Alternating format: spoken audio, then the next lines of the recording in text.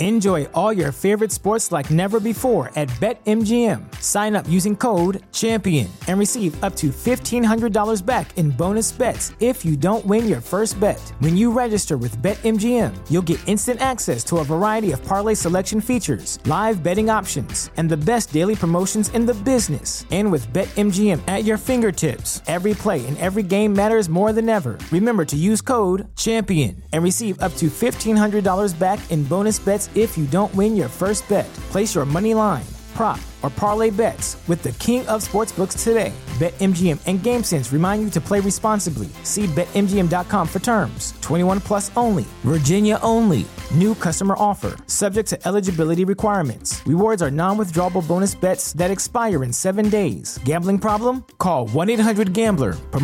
Promotional offer not available in Washington, D.C.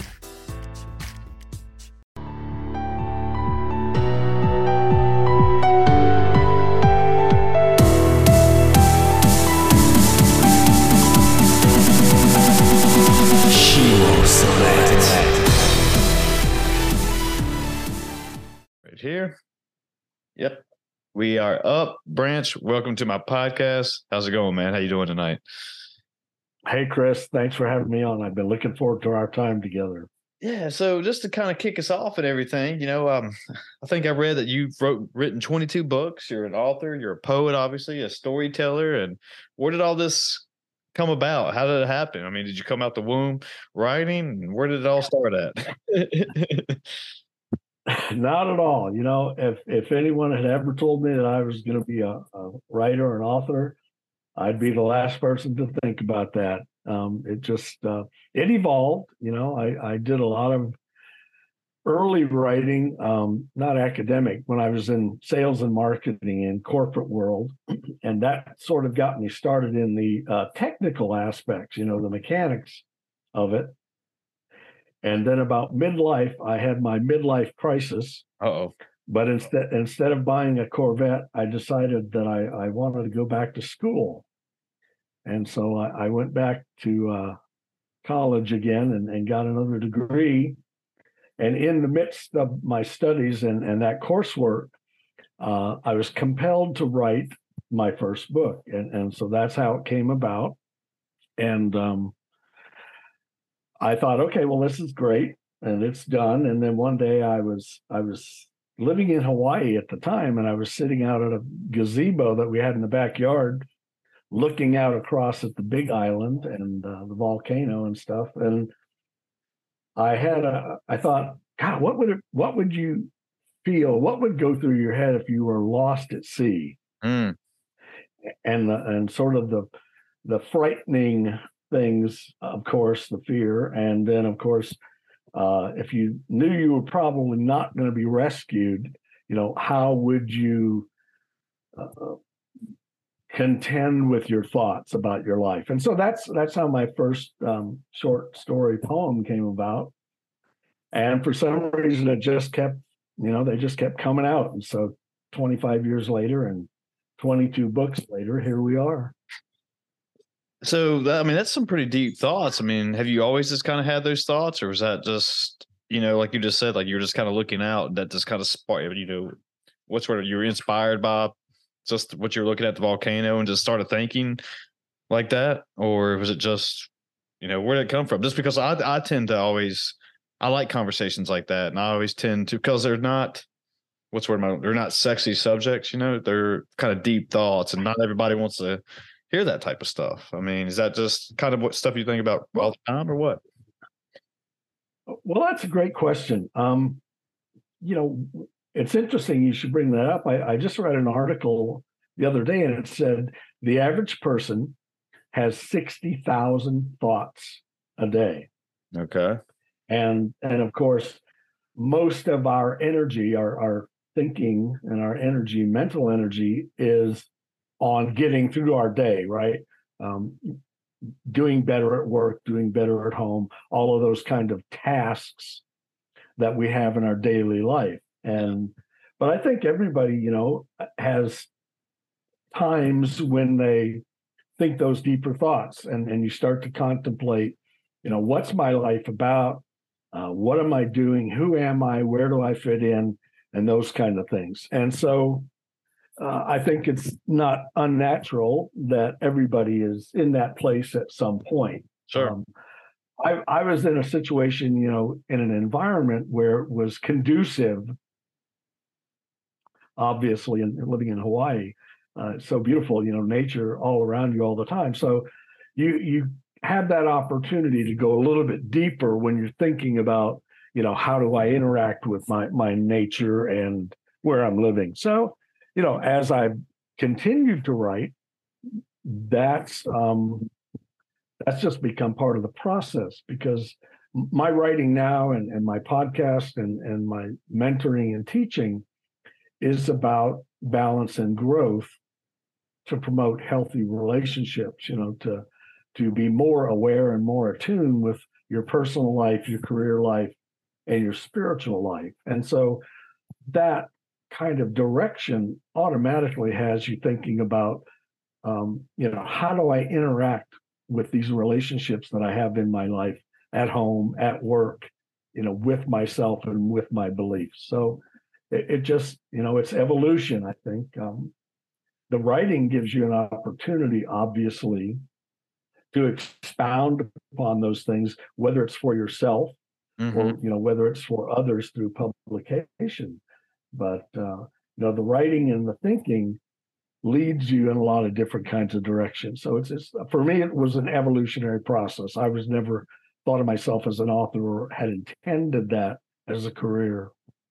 Yeah, that's one of the good things. I'm not a writer by any means, but I have been trying to journal here and there, and that just journaling and getting your thoughts out, even if you're not telling, your best friend or, guardian, whatever you want to say, boyfriend, girlfriend, whatever, you're at least getting your thoughts out. And that kind of does give you some sense of, I guess, peace is what I'm trying to relieve, maybe, just that you are getting, you're exerting these thoughts out. And sorry, my dog's got his ball right now. And so if it's getting annoying, but anyway, but yeah, so it's a good thing about writing and journaling for those who don't even get to do it, that it's another exercise to learn more about yourself and learn, like, hey, maybe I have all these thoughts in my head, but maybe I can spill them out on paper and they start to make a little bit more sense, and learn like that self-awareness and stuff like that. Is that correct, you think? Exactly. You got it right on the head there. Self-awareness, and that's why journaling and diaries are so important, because it gives you that opportunity. Normally as we go through our day, a lot of times the conversation that's going on in our head is kind of all over the place. I mean, we're focused on, a specific task or a specific interaction that we're having, but we always have that conversation, going on within. And when you sit down to journal or to write or to keep a diary, it helps you focus in on a particular thought and where that thought leads you. It's difficult to jump around mentally if you're engaged in the activity of writing, and it gives you that opportunity for self-reflection, and that self-reflection gives you that opportunity to go a little bit deeper into whatever that thought is, and then the deeper you go, you start to see the relationship between your thoughts about that particular person or relationship or whatever it may be, and the actions that come as a consequence of the thoughts, right? When everything that we do begins with a thought, and our thoughts then become actions if we give them power. Sure. And our actions become our habits if we continually, process and build upon them. And that our habits become our character. And when we have that power of character, that can change our destiny and that can change our future. And that's the power of thought. Like I said, we have about 60,000 thoughts a day. Yeah. Now you know why you're so tired at night. But the interesting thing about it, Chris, is, the Lord gave us a brain that works like a supercomputer. And even though we can change thoughts literally at the speed of thought, instantaneously, the interesting thing is we can only focus on a single thought at a time. I can drive down the street, I can be driving my vehicle, I can be listening to the radio, I can be paying attention to the things around me, and I can be thinking about something, at work or at home. The interesting thing about that is all the tasks that I'm doing, my focus can only be on one thought at a time. And so by changing that thought, I can change the totality of who I am and where I'm going. So that's the power of thought. You can change your thoughts. And when you can change your thoughts and your actions and your habits and your character, that gives you the power to change your future, to change your destiny. Do you think and I think, how do I want to word this? Maybe a lot of younger generations, I'm a young 36, so maybe younger than me, people are still trying to explore who they are and who they, want to be in this life. And that, sometimes they get a bad hand of life cards, I guess you could say, in that, oh no, this is how life is going to be just because this is the cards I've dealt with and I don't know how to overcome this. And they make like failure as who they are, defines who they are, instead of actually trying to kind of what you're saying, like change these thoughts and be like, no, failure doesn't define me just because I failed at this one thing. Maybe it was a humbling experience. Maybe it was a experience I needed to have just to learn more about myself or whatever. But I mean, do you think a lot of even just younger generations just struggle with stuff like that? Well, we all struggle with it. Well, I mean, that's, growth. Life is about growth and balance. And the more balance we have, the more we're able to identify opportunities and then, based on our past experience, extrapolate the possible outcome on the future. What you've said about younger people, we all go through because A, we don't have a lot of life experience, and B, however we've been raised or socialized or educated is the foundation of what we know, right? And so when we fail at something or when we are rejected in a relationship, it can take a lot out of us, because everything at that age is very personal. My relationships are important, my career is important, my job is important, my family is important, and there's only so much time in the day. But in our 20s and our 30s and our 40s, we are on a path to basically get ahead, to provide for ourselves and our families and whatever that might look like. And at the same time, we're being confronted by all kinds of choices, by all kinds of decisions, and by all kinds of opportunities, to make a choice. And out of that choice will come a consequence. And so with age and maturity and experience, you start to see the patterns in life, and you start to realize, when I made this similar choice before, it turned into a success. And when I made this other choice before, it wasn't a success. Yes. So my choice now is, which one of those do I want to repeat in the future? And the people who succeed are the people who choose, that success from their past. They know what worked before, so they try that again and build upon that. The person who finds themselves continually failing hasn't learned how to grow through that experience. So they keep making that same choice, and it keeps, even when they see the red flags, for whatever reason, they make that choice, and the outcome is not what they, desire or had anticipated. The next problem with that kind of a path, if you're on that path, is when we fail or when we're rejected. The next thing a lot of people do is we beat ourselves up about it, right? And we start to dwell on that. And, that keeps us in that place. It keeps a grasp on us. If you listen to a lot of podcasts about people's success, what you find is they try and learn from the failure and put that aside and work on the things, the strengths they have that help them succeed. Of course. And that, it's like you got to drop that old baggage at some point, and there's no time like the present. So, if you're making choices that are not in your best interest, then you need to learn how to not go to that place again. Yeah. And that takes time. It takes experience. It takes, relationships. When you get out of a relationship, instead of thinking about, the negative things that you experience, think about the positive things. And what that does, it helps you realize in the next relationship, if I see this kind of behavior and I recognize it as a red flag, then I'm not going to go there. I'm not going to be in that kind of situation again.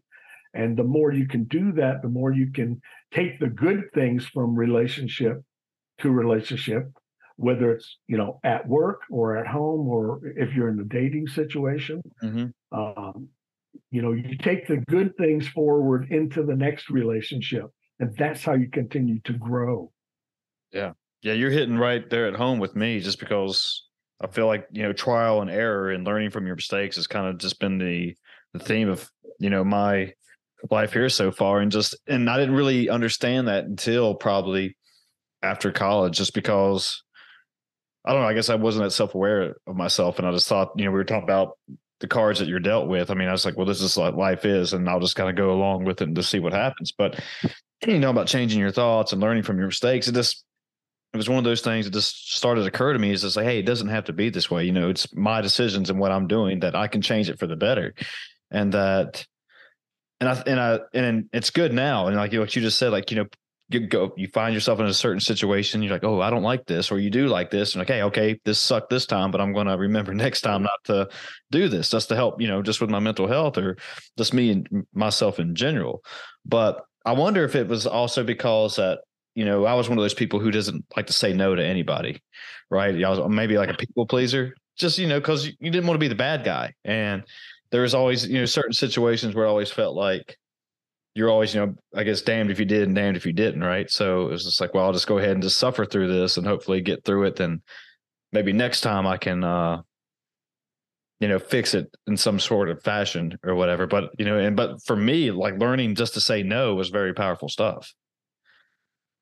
Yeah, exactly. You have to figure out, how you employ your boundaries. And what you said is very apropos for most of us. We all grow up in situations where we want to please. First we want to please our parents, yes, and our family, and then we want to please our peers. And then as we age and grow into the world, we want to please the world, at large, or at least our world.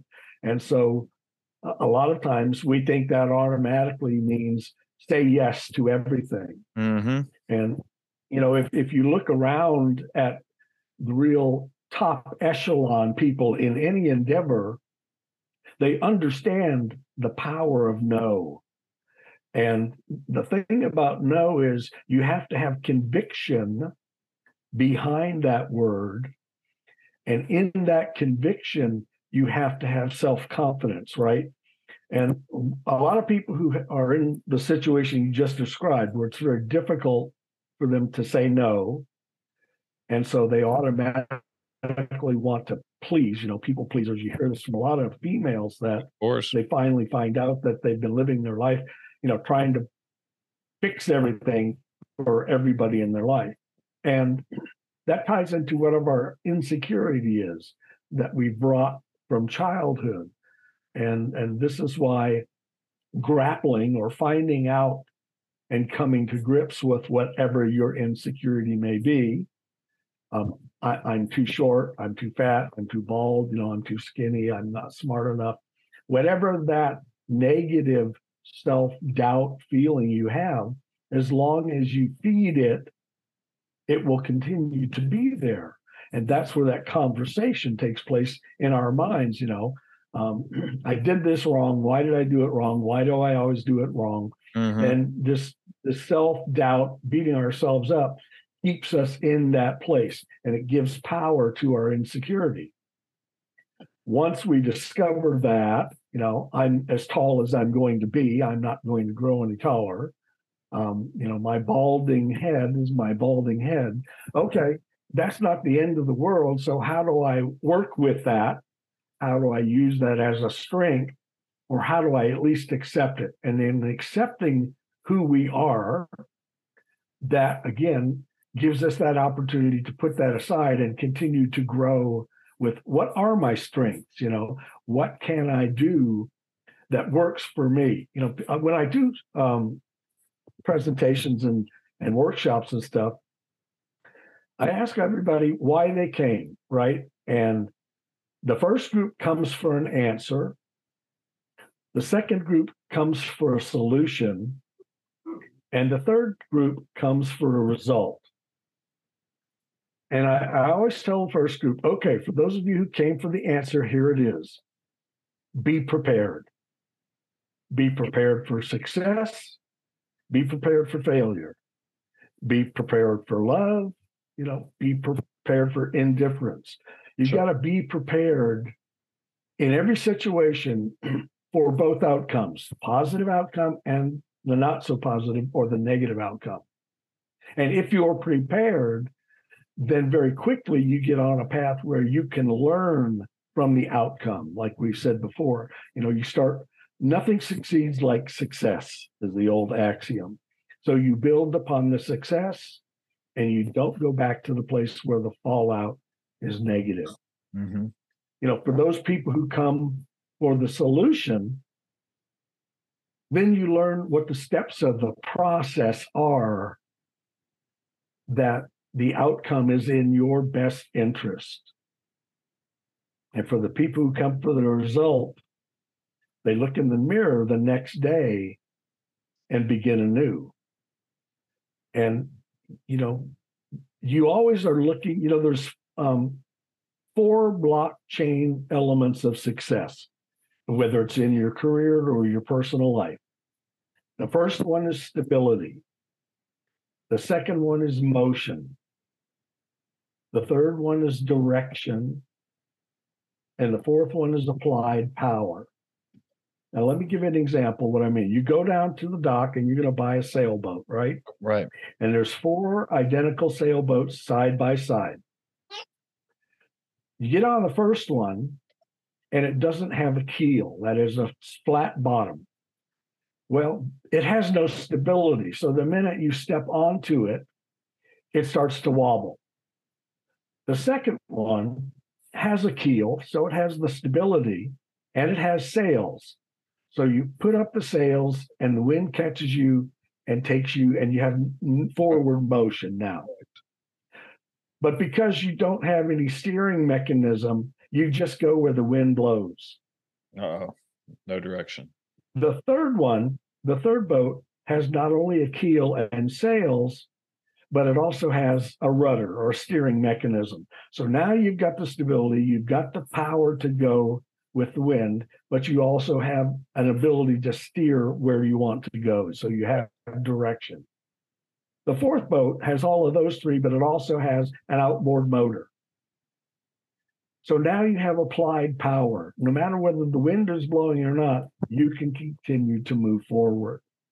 And these 4 blockchain elements of success allow you to do that in every situation or in every relationship. So keep those in mind and make sure there's some stability, you've got motion, you've got direction, and you've got power.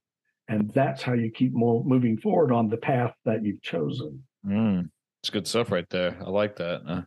But in kind of touching on that, though, do you think people are also scared of success? They've failed so much at their life or whatever, and whatever they've been trying to do, then they start to become successful, and then it becomes too much anxiety, I guess, for certain people, I guess, just generally speaking, and they're scared that, okay, I'm up the top of my game right now. The only thing that can happen is I can fall back to where I started at. And it just, they're scared of all the things that come with success.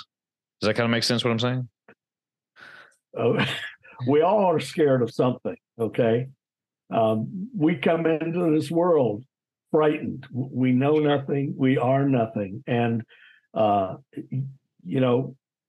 4 essential life skills are these. And this is so important for people who are in relationships, either at work or at home.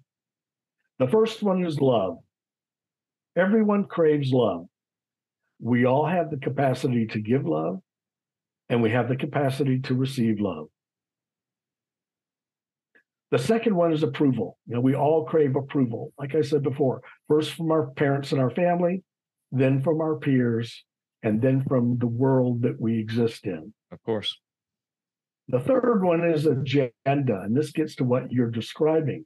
Everybody who comes into your life has an agenda. They want something from you, good, bad, or ugly, on your path. A lot of people miss this point. They don't realize that the people who are coming into their lives have an agenda. They have a need to help you or use you or abuse you, depending on the situation. And because you're unaware of their agenda, that rejection that happens, that failure that happens, is like a double dose, right? Guy, I never thought you would do that to me. Of course. Kind of thing. And the result of that, being unaware of their agenda to help or harm you, is such an emotion. It can be such a weight on us that they did that to us when we least expected it. That's what can hold us back. And that's when even success can be something that's, frightful or scary. Then we start to doubt our success, and then it's easier to go down that spiral the other way. And once a person starts down that spiral, a lot of times the first thing they try to do is compensate for it with some kind of outside activity or substance. This is where people who start abusing drugs, alcohol, all of those kind of lifestyles, it feeds into that because it gives us that momentary sense of relief and release, and allows us to not look at the real situation of, why did this person harm me the way they did? Mm-hmm. And what am I going to do about it now? Am I going to continue to allow them to do that? Or am I going to say no and put a stop to it? So that's why the agenda is so important. The last one is spiritual grounding. And this is the one that most people either miss or don't have. We all know what religion is. Correct. Many people have had, a religious experience, good, bad, or ugly, in their life. And some people, are continuing on that religious path. Some people are not. The problem is we all have a spirit within us, but most of us, because it's not something of this world, it's not physical, it's not something that we can see and touch and taste and hear, it's on the back burner, right? So it's not an active part of our daily life. Because it's not an active part, we find ourselves in this constant struggle, or the rat race, of trying to get ahead with all of these choices and decisions. And we have all grown up in a society that has conditioned us to believe that our success is determined by fame and fortune. The further down that path we go, the more we get sucked into that belief, that the world's ways, it's all about me and what's in it for me. And I don't care who I have to harm to get ahead. There's always that seedling in the back of our mind and our conscience, which is our spirit talking to us, reminding us that the things we're doing sometimes are not in our best interest, even in our successes. And then we start with, the guilt and the shame and the embarrassment and all of those kind of emotions. And without a spiritual grounding, without an active spirit working with us and for us, we sort of get sucked into the world and the world's ways.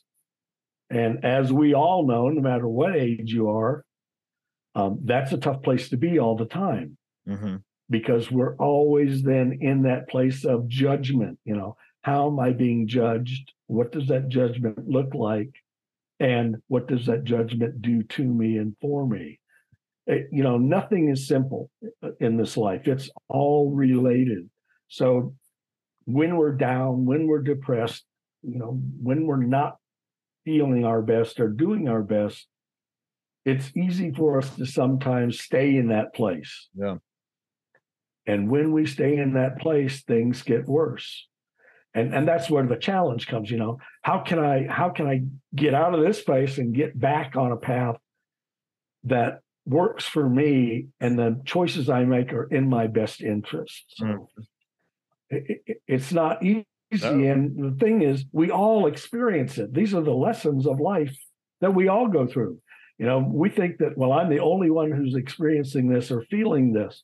The fact is, everyone at some point in their life is in that same place, experiencing that same rejection and failure and delusion that you're in right now. But we never think about it that way. We think, okay, well, I'm in this place now and I'm the only one who's here.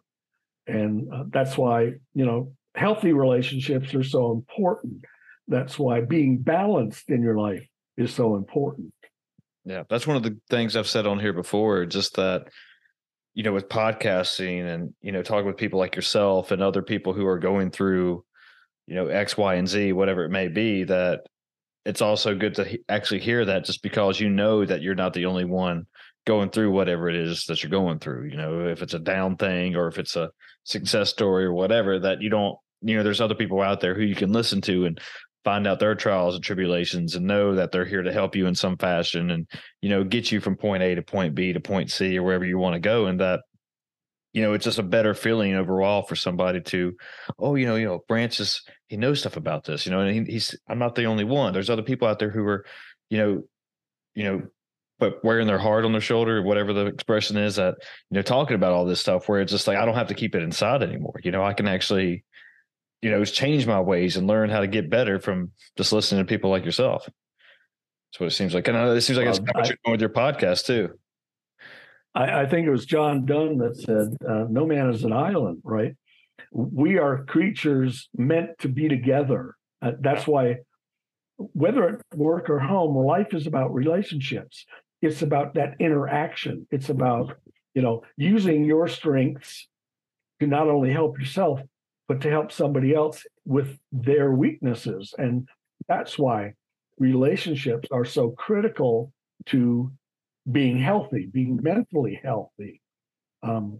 That's why your partner has to be somebody that you trust enough that you can be vulnerable, right? And, the universe, Chris, the universe is always in balance. That's just the way it is. It's always in balance. And so ideally, that's where we would want to be, right? In balance. And balance is 50-50. So you're giving as much as you're getting, and that would be perfect balance.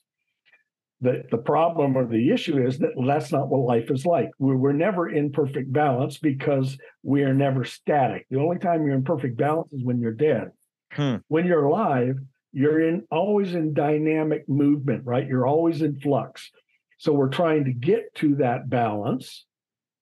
And while we're trying to get there, all of these things that are going on in our life are trying to knock us off of that balance, trying to make us invest ourselves in it or them.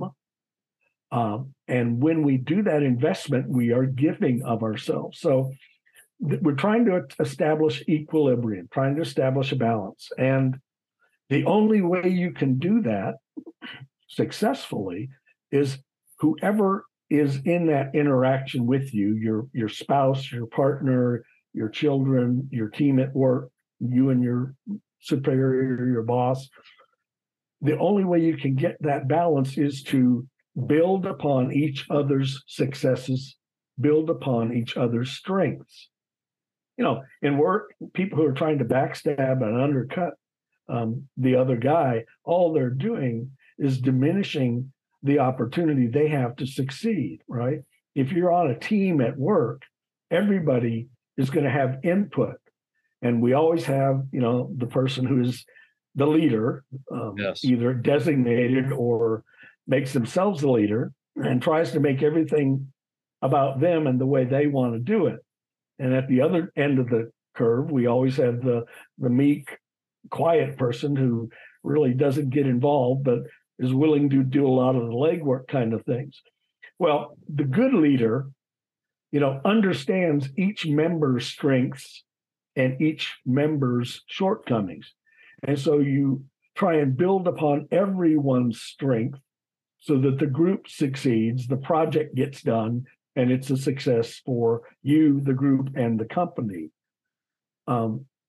That's where you have, good leaders understand this concept of working everyone's strength in order to make everything go forward the way it's projected to.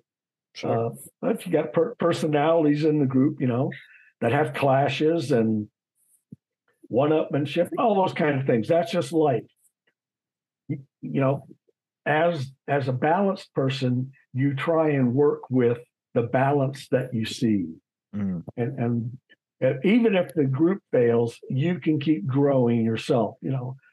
Ultimately, your production, whatever that looks like, or whatever that scale or measure is what will keep you moving forward, in your career or in your relationship. Was as when you were writing, or when you are writing, and I know, at the Texas State University, I know you got a master's at the University of Houston, but with your philosophy of keeping everything in balance, I mean, did that happen to you right then when you kind of figured that out while you're writing it, or when did that come about? Just like through life experiences, or what? Oh, wow. Yeah, life experiences, but it didn't come to me until I was in my 50s. Wow. It's understanding your world and understanding your place in your world. And by that, I mean in your family, in your neighborhood, in your career. It's not about you in the global world so much. It's in my sphere of influence, what am I contributing? And I found in my life that when I understood that healthy relationships are the result of balance, right? Mind, body, soul, and spirit.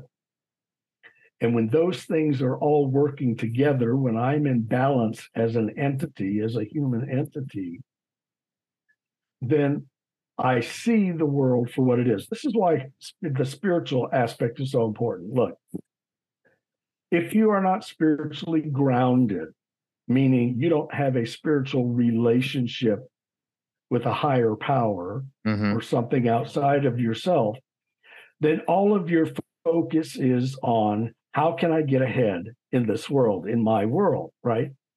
And just by growing and learning, we understand how to manipulate different things and different people in different situations. So am I manipulating the people and the situations in my life only for my own benefit, for my own success? Well, if I am, that tells me I'm not spiritually grounded, right? Because it's all about me and my world. Yeah. That means that my spirit that came with me from God the Creator, He was spirit. So all of His creation is in its essence spirit. So we each have a spirit within us that connects us to Him. But because we're human, that's our focus. That's the reality that we're raised in, is this physical, concrete world and all that it is about. Well, as long as my spirit is inactive, then my focus is always on, it's all about me, what's in it for me. Once I activate my spirit, and for the Christian, that's when you invite Christ into your life. And when you do that, He says, I will send to you the Spirit of truth. That's His Holy Spirit. And when you ask and He sends you His Holy Spirit, it kind of rebirths or re-sparks the spirit that's in you. And all of a sudden, you start to understand the truth in your world and in the world at large, right? Once you have that spirit active in you, and in every situation you encounter, you see the truth of that situation, of that person, of that relationship. And when you recognize the truth, now you automatically recognize the red flags, the falsehoods, the fabrications, and the lies. Mm-hmm. And now that you see the truth and you see the untruths, now you have a choice to make. Which path am I going to follow? Am I going to follow the path that I've been on that's all about me and what's in it for me and the world's things? Or am I going to follow this other path that allows me to recognize truth in my life, in my relationships, in my family, in my neighborhood? And when you choose the truth's path, what happens is all of that negative energy that you've been grappling with in your life falls away because you recognize it as negative energy, as red flags. And in recognizing it, you automatically know that the consequence of that choice is not in your best interest. So you start making better choices that are in your best interest, and the negativity and the negative energy and the drama will go away. Why? Because you no longer allow it to be part of your life. Yeah. When that person who is trying to bring you down comes into your life, you just stop them. You say, I'd like to discuss this with you, but I really don't have the time. And what will happen is that negative person, that negative energy will go somewhere else because it has to go someplace, and it will always go where it's welcome, where there's other negative energy, other drama. And, that's just time consuming. That's what sucks the life out of people, is all of this expended energy and time on things that are not in your best interest. That's the power of realizing the truth in your life. You automatically see the truth of the situation, so you automatically recognize the untruth or the lie or the fabrication. Yeah. The choice then becomes, which path are you going to walk? Going back a little bit when I was asked about, finding the balance and everything, and you said it wasn't until your 50s or so, and and you just talking about spiritual grounding and spiritual growth. I mean, was that also when you became spiritually grounded, or have you always been spiritually grounded throughout your whole life? Well, that's an interesting question. Let me back up for a minute. Just, it just happened to me in my 50s. Okay. But that's why I write now, so that, hopefully people who read my work will find it before they hit 50. Gotcha. Right. If you can get it at 20, think how many more good years of life you got, rather than the next 30 struggling to get to that place. So that's the purpose of the writing, is to share, what I now know from a life of experience. And my life, the first half of my life, was pretty terrible. It's not like, wow, I came out of the womb and everything's great. Just like everybody else, I struggled. I've been homeless, I've been broke, I've been successful, I've been in jail, I've been where a lot of people have been and still are. So that's why I write, so that people will be able to see there's a light at the end of the tunnel. I get that. And if I make some different choices, and the story, this is what the story does. The story, no matter what the story is, the protagonist or the situation, all of the stories have a theme and have something that every reader can identify with in a particular story, because the stories are about life, love, hate, success, failure, rejection, just all the things that we go through. Yeah. One of the stories, is about that lesson of life. And so the idea is you can read the story and identify with the story and the theme and the protagonist or the antagonist in the story. Then it gives you that opportunity for self-reflection. Gee, I don't have to be in this place of self-delusion. I can go to a different place. And so the more stories you read, the more information you gather about yourself. None of my stories are about me. They're about the things and the people and the situations that I see and hear in daily life. I just have, a skill or a talent to put that into a story scenario for others to identify with. Most of my stories I get, when I'm sitting in a coffee shop or somewhere where I'm around people.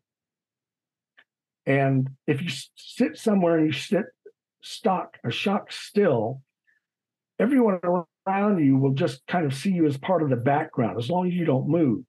And they'll continue, with their story that they're discussing with whomever. And you sort of eavesdrop on what they're saying. Verbal and nonverbal communication by people tells us a lot about what's going on in their lives, because they self-reveal. So that's where most of my ideas for stories come from, is watching what people are doing and talking about. And that triggers for me, a scenario or situation that I can put in a story. So the stories are about real life people in real life situations with real life emotions. And I know that every reader will identify with one or more stories as they read, through one of the books. And so that's the purpose. Yeah. To go back to your question, I was raised in a Christian, I'll say it's Christian. We were OCE, occasionally Christmas and Easter. Okay. I know how that goes. I was raised as a Christian, but I didn't know anything about Christianity. I knew the fundamentals, Father, Son, Holy Ghost. That's as far as it went for me. But I always had a craving to know more, but I didn't act upon it. So the first, 40 years of my life, I was a scoundrel. I mean, I spent 15 years in corporate America being very, very successful. And along the way, I lost everything,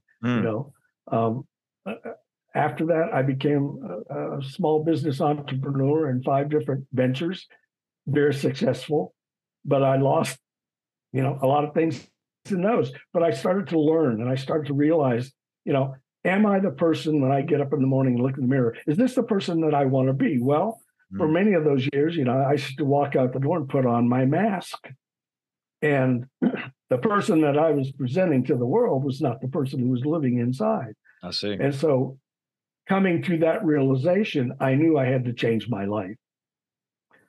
So at midlife, I decided I want to go back and learn. I wanted to get on a spiritual path, and I had tried mysticism and Eastern religions and different philosophies, and I spent about 7 years in that place, learning about everything else. And what I learned was, fundamentally, it's about the truth. And the truth brought me back to Jesus Christ. So that's when I started my spiritual walk as a, quote unquote, born again Christian. Well, I was kicked out of 4 churches along the way. And so, I don't go to church, but I live my life daily trying to put God first in my life and treat others the way I want to be treated. That's the fundamental of every religion. And it's certainly the fundamental of Christianity in those 2 things: love God first and most, and treat your neighbor the way you want to be treated. The golden rule.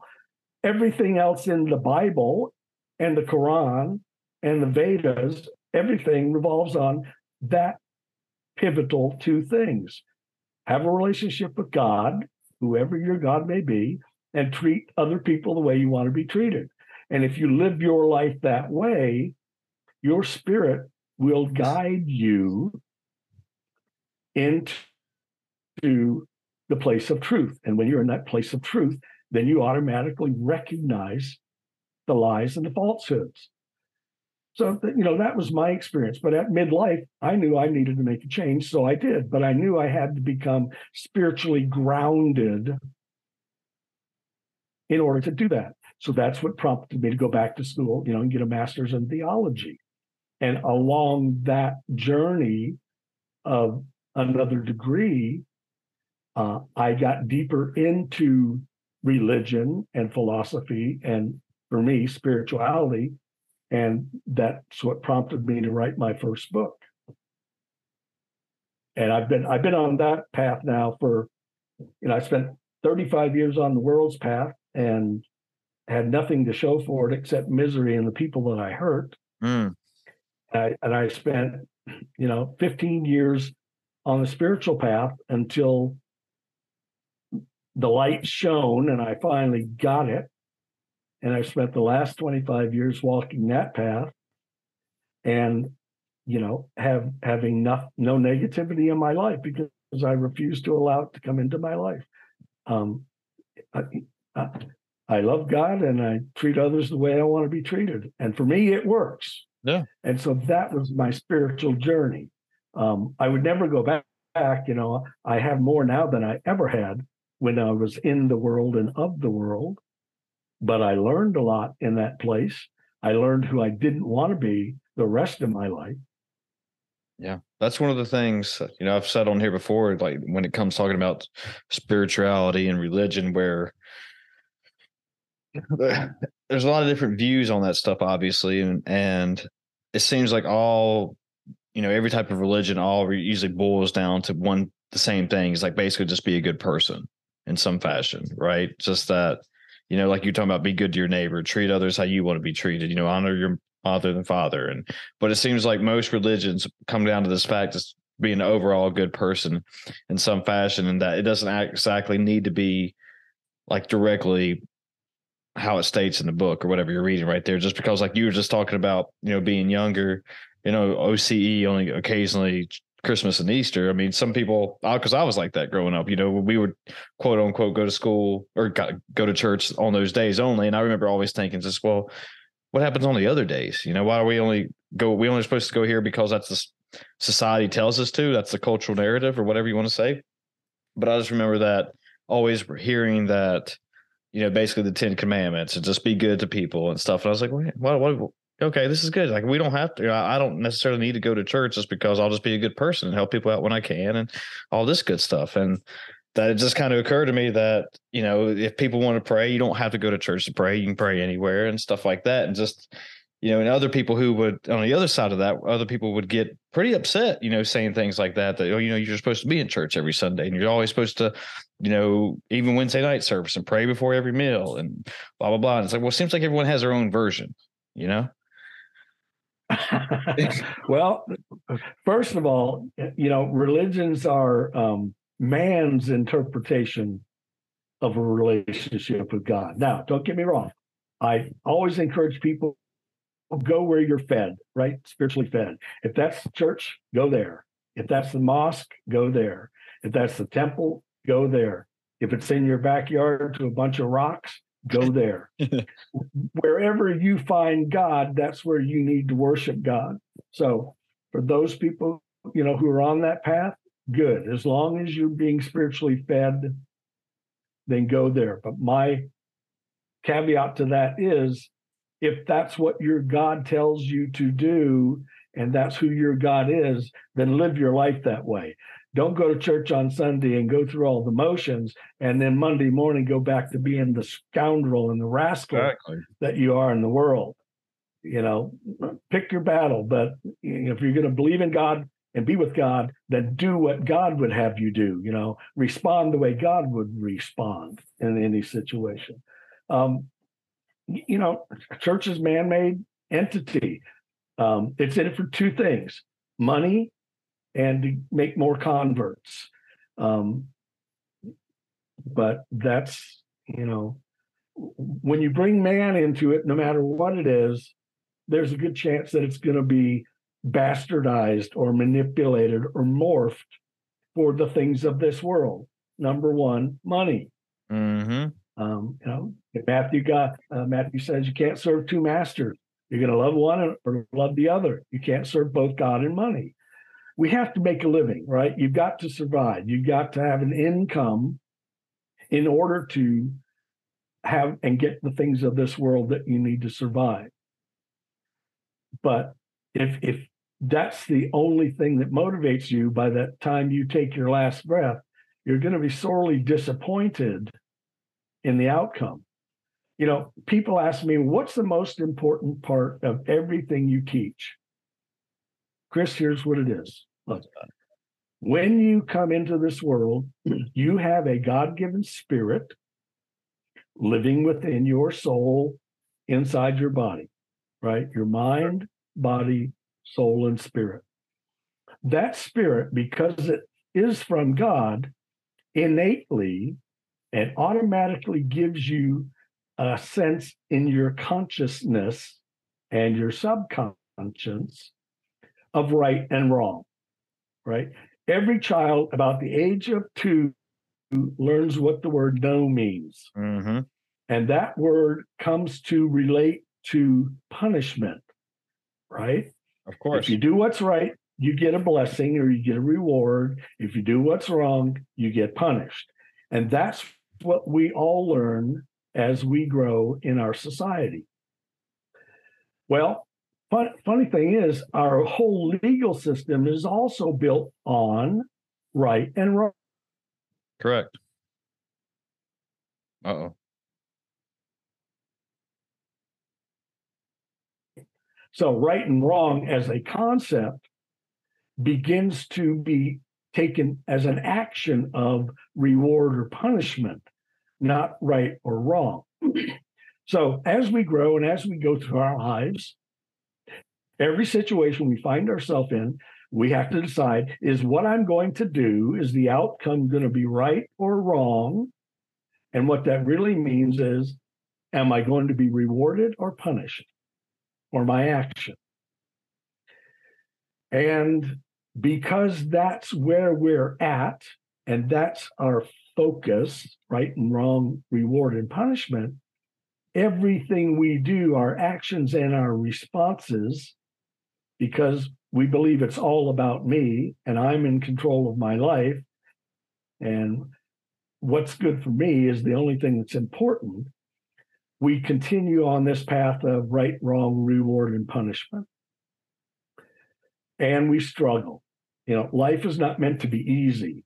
Life is meant to be a struggle so that we have to learn how to make better choices. So when you get your spirit activated, again, for the Christian, with a newfound relationship with Jesus Christ, you get to God through Christ as a Christian, and you now have his spirit living within you, and you discover truth and untruth, you start to realize that every action is actually, whether it's moral and ethical or immoral and unethical. And this is where the divide takes place. If I have a choice before me and I'm going to make a decision, it's no longer, because I have the Spirit of Christ actively within me, it's no longer about what's right and wrong or reward and punishment for me. It's about what's morally or ethically the thing to do. Yeah.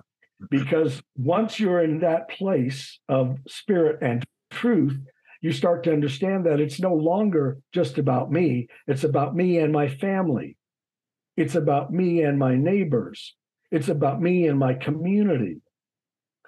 And so when I start to make moral and ethical decisions, they not only affect me, but they affect my family, my children, my spouse, my partner, my business, my community, my neighborhood.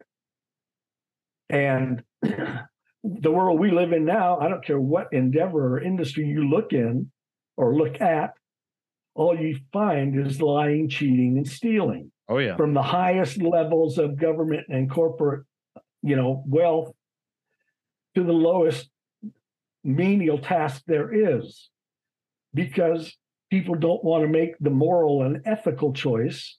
They only want to make the choice that's in it for them, that brings them the fame and the fortune that they crave. And that's why we live in the world we live in the state it's in today. That's my belief. When you start to make moral and ethical choices, what happens is you're making the choice that God would have you make as creator and as a loving parent. And this is why God blesses obedience to his word, because just like a loving parent, each of us as loving parent want only what's best for our children. Sure. And when our children step out of line, we don't punish them. We try and correct them because we know the consequence of their choice is not in their best interest. Every one of us we're like little Pinocchios, right?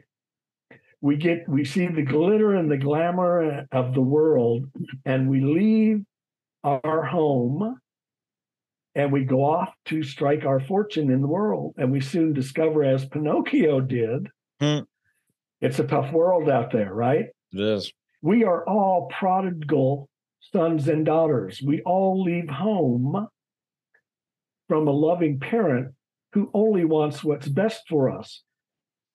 He doesn't want us to fail. He wants us to succeed, but he wants us to succeed by being morally and ethically correct in our behavior.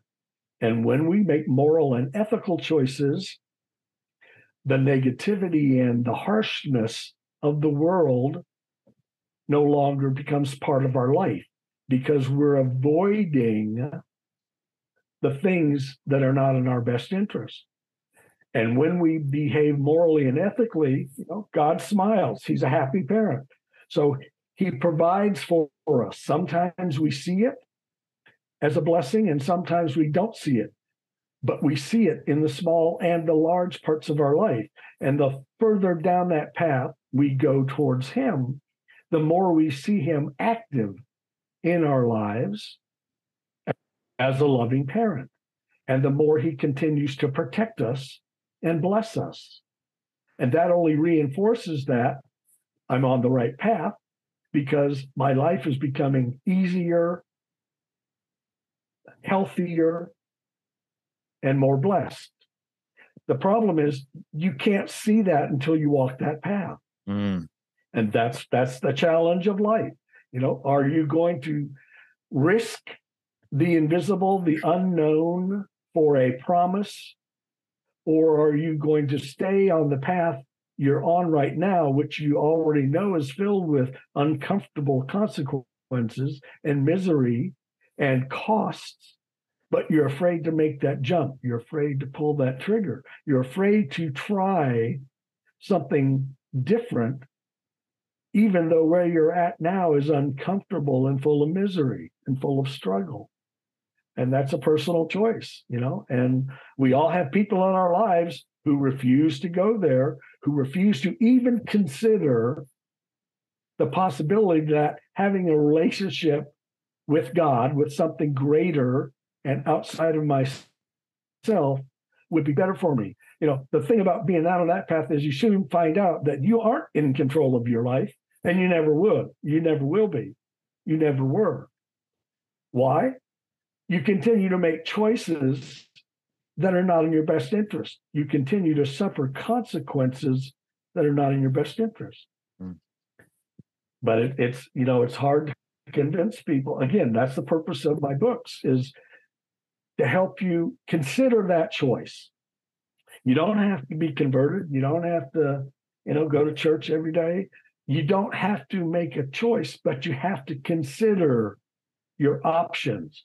And most people don't want to consider their options. They think they're stuck, like we talked at the very first the episode. They think they're stuck in that place, and they have to do that battle every day. Well, the truth is, you're only battling yourself. You're the one making the choices. You're the one experiencing or suffering the consequences. So you're in a fight for yourself, by yourself, because of yourself. And, the world's purpose is to convince us to stay there, to struggle. That's the purpose of this life in this world, to show us that we have a choice. But the prince of this world, the father of lies, the devil, Satan, his desire and his design, because he knows the end of the story, just like Christ does, just like God the Father does. He knows where he's going to end up. But because his original sin was wanting to be like God, to be as God, his whole job here is to take as many souls and as many unbelievers and non-believers with him into the next life, whatever that may look like, to worship him as God. And that's the choice we have to make. Every one of us, the power and the love of God is so great. He never demands anything of us. He gives us free will to make choices in our lives that we choose to make based on what we think is best for us. He never forces himself upon us. He never coerces us to believe. He never tries to convince us to believe. He never tries to convert us to believe. But before we take our last breath, he does demand one thing. We have to decide, are we going to believe that he exists and that he came into this life to pay the price for all of us? Or are we going to turn his back on that offer and choose the other path? Mm. And all I can tell you after 75 years is when you make that choice, your life will change. My query to you is, will you just consider it? If it doesn't work for you, okay, go back to whatever you're doing and however you're living. But if it does work for you, then continue on that path a little further and a little further and a little further. And the closer you come to him, the more you'll become like him. And the more you become like him, how do we know what God would want us to do? Simple. Jesus Christ came in human form to show us and to guide us and to teach us. His thoughts, his words, and his deeds explain to us how to respond in every situation. You mentioned it before, 10 commandments. Mm-hmm. You know, the first 5 are about your relationship with God. The second 5 are about your relationship with other people. Sure. The first 5 are the do's and the last 5 are the don'ts. There you go. You know, had God wanted us to know more or have more rules and regulations, he would have given them to us. If you look at the 10 commandments, and you could go to Exodus 20 in the Bible and see them, if you look at those 10 things, those 10 guidelines for living your life, I challenge you to come up with a single instance in your life that does not apply to one of those 10. Mm-hmm. There's nothing you can do or say or think that's not covered by those 10. Sure. So that's all you need is those 10. Now, if you're not interested in those 10, here's the 2 that Christ gave us that sums up those 10. Matthew 20, 22:37. Love God first and most, treat your neighbor as yourself. If you will do those 2 things, your life will change. It's that simple. I like that, Branch. And I think it's a good way to take this podcast home right there on that. If people want to find you, or if you want to plug your books or just your podcast or anything in general, feel free to do that. Thank you, Chris. I really appreciate it. Simple. All my books, all my podcasts, you know, everything I write, everything I talk about is on my website or on my YouTube channel. It's all under my name. So just Google Branch, like a tree, I-S like Sam, O-L-E, and that'll give you links to everything. If you want to correspond, there's a place on my website. You can make comments or ask questions. If you want to know more about some of the things Chris and I have been talking about today, do 2 things. Go to the website. There's a link there called podcast. There's some show notes or reminders of the things we just talked about there for you in PDF. They're free. You just download them and read as much as you want. My second request is, if you liked what we were talking about today, do me a favor. Go to the platform you're hearing this on. Give Chris a rating and a great review so he can continue doing what he's doing. Thanks for that, Branch. And thank you for talking with me. And it was really good. I appreciate you being here, and very motivating, very inspiring. And I appreciate everything you said. So cool. Anytime, brother. Just let me know. Sounds good. All right. We're out here, folks. See ya.